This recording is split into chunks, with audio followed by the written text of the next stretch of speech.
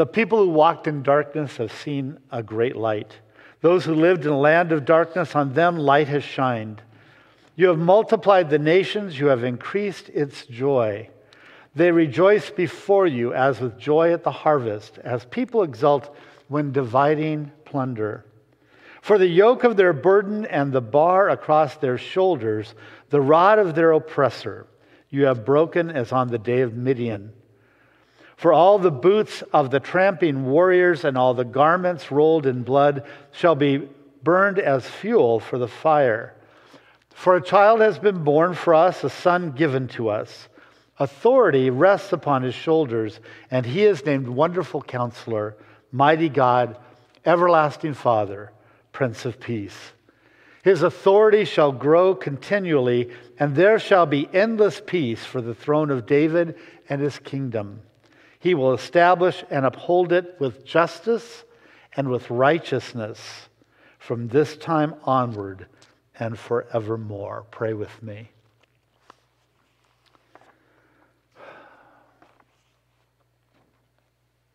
God, you say at the end of that passage that the zeal of the Lord will do this.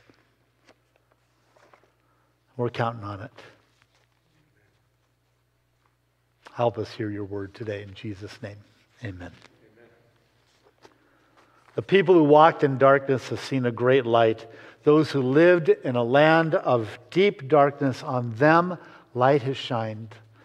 I couldn't help but go back. We have in our kitchen, we have a friend from a former church who had an art class. And in the art class, she was doing ceramics and had to make something. And she made a rather whimsical teapot with a warming stand underneath it, and it had characters from the Chronicles of Narnia on it, and different Lucy's on the handle, I think, and Aslan's part of it, and it's quite fun and whimsical. And then there's a little open book, and this is what Lewis wrote that she put there.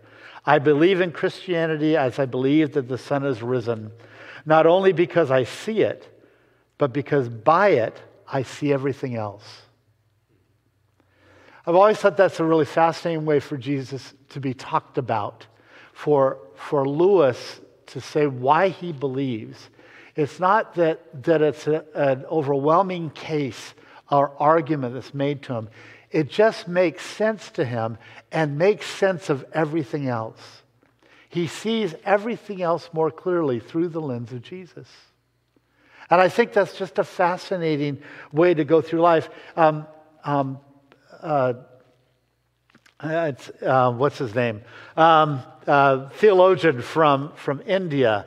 But Leslie Newbigin would say that in his conversations with one of his Indian friends who was a Hindu, would say, listen, you have this remarkable book. It's not a book of religion.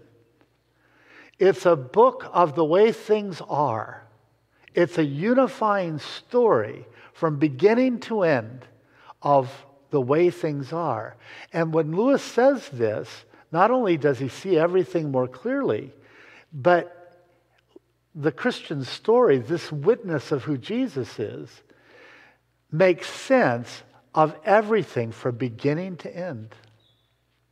It's a clarifying, unifying story of the universe. And it's what we're given. My life doesn't merely start with Jesus, but continually goes through Jesus as I keep growing, as I keep living. So it's this unifying theory, and it's all caught up in this person of Jesus, who was there at the beginning when all things were made and will be there at the end to judge all things and to welcome his people. And along the way, my life goes in and out of the life of Jesus. And I pass through Jesus all the time. And my life is renewed. And sometimes it can feel empty, and sometimes it can feel dark. And then I'm drawn back in and through. And the light and life of Jesus keeps being refreshed in the world and in us. I see my neighbor for who they are. So one of the things that this clarity brings is I begin to see my neighbor for who they really are, people beloved by God. You know, Lewis, in that little sermon he did, The Weight of Glory, he talks about it. He says, you know, we all day long we are bumping into people that are either, they're eternal beings.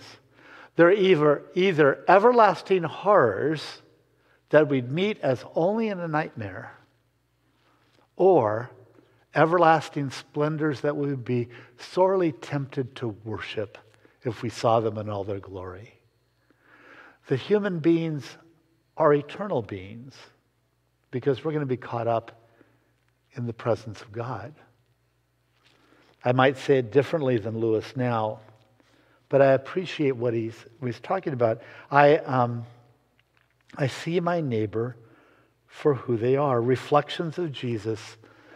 In all those little stories we talked about a few weeks ago, things like the gift of the Magi and the cobbler's story and all of that, they all do the same thing, right? Jesus comes and visits in the faces of human beings and visits the people who are longing for him. Our neighbor is perhaps the holiest object presented to our senses. And so through this Jesus, we see everything differently. I see you differently. I see the person next door differently. I see the people 2 blocks over differently because of Jesus. I see the person at the light down at Placentia and Chapman who's begging differently.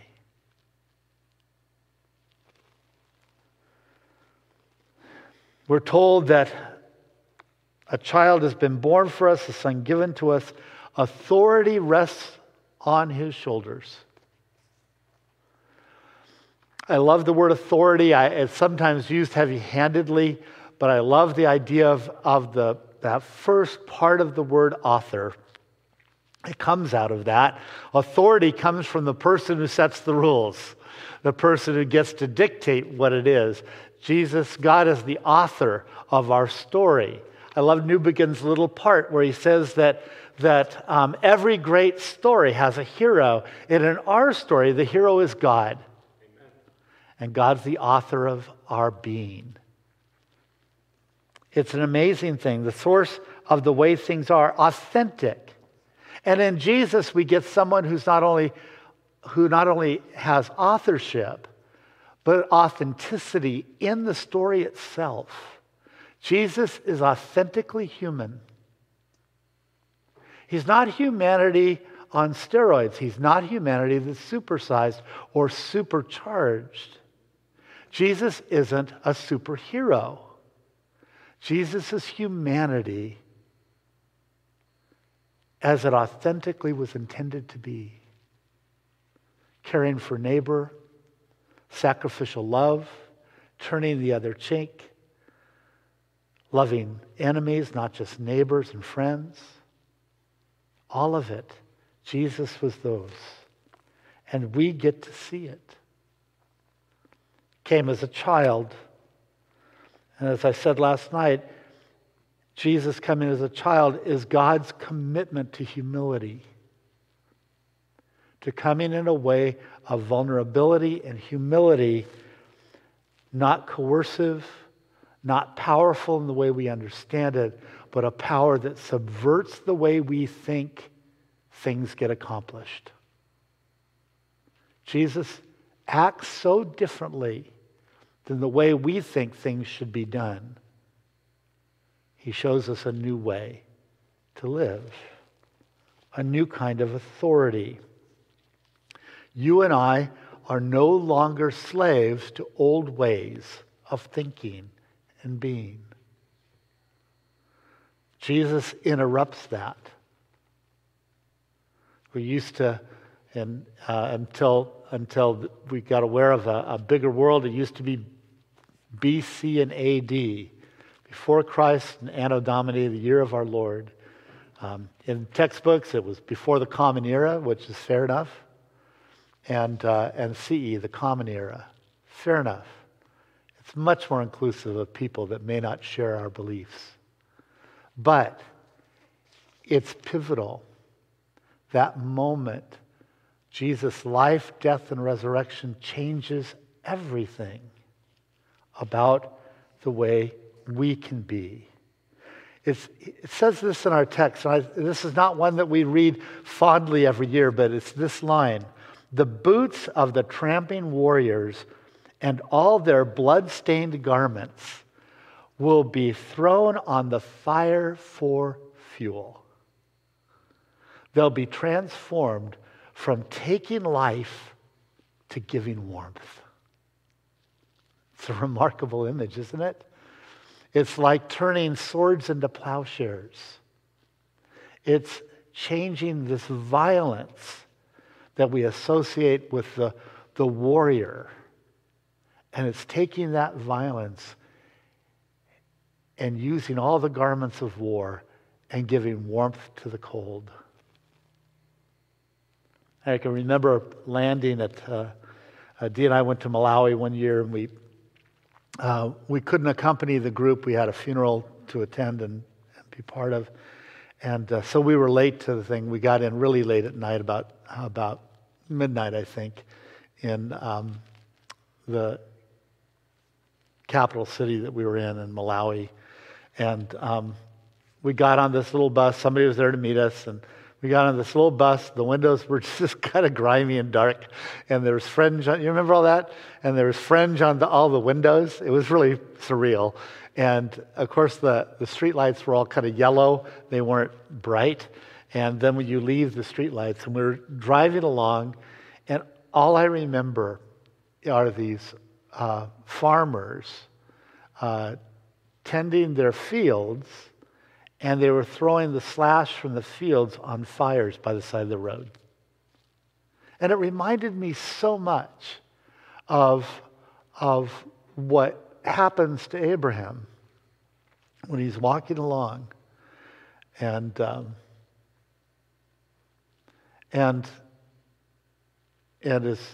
I have this wrong? Gosh, I'm just fuzzy this morning. But it reminds me of stories of fires by the side of the road and people warming themselves. And those people in Malawi warming themselves by the fire. And I just think it's such a remarkable gift, this warmth, and such a turn of events. Power is held in peace, not in violence. It's not the keeping of the peace.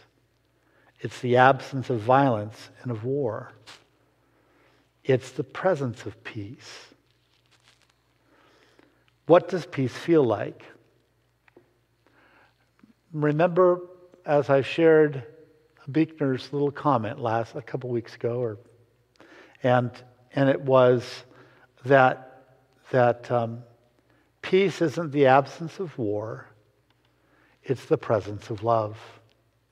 So as you sit here this morning, you're watching online, what does that feel like to you? For me, it feels like home. Home is where love is. Home is where I can be myself and not be rejected. Home is where I feel most at ease. It might be different for you. And then our text keeps moving, and it says, he shall be called Wonderful Counselor.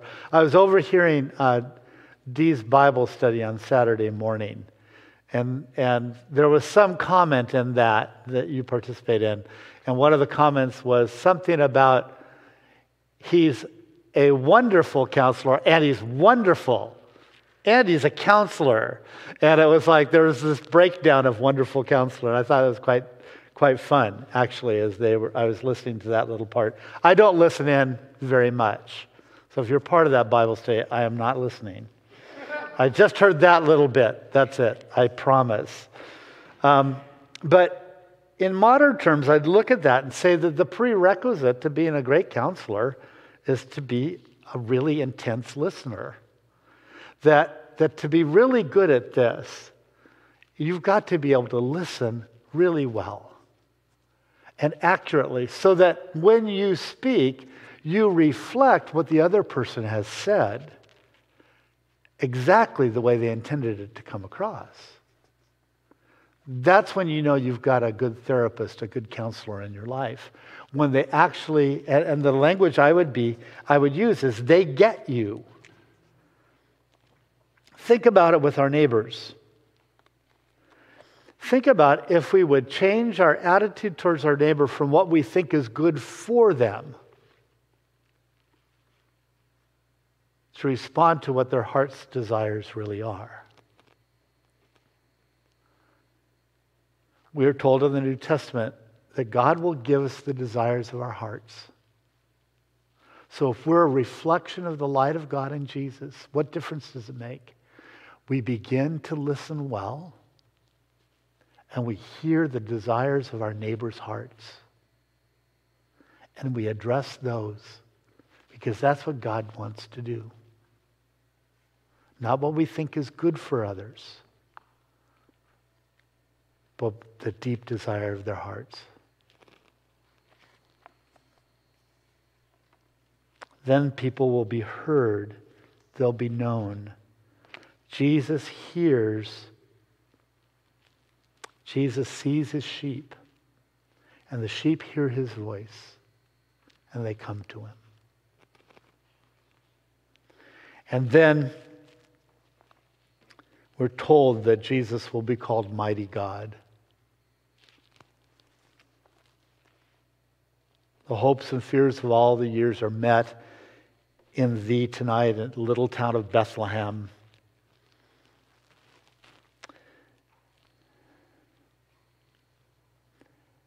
I think I just want to leave you with one thought. That today is the day of salvation. Now is the time. This is the moment. This is the moment where God wants to get at you and bring more light and more love into your life. This Christmas day. Margaret, what were you telling me that you immigrated on Christmas Eve? Wow. Think about that as changing your citizenship then. And this is the day to make your citizenship to be where Jesus is, not where your address is. Be his people this day and all days. Pray with me.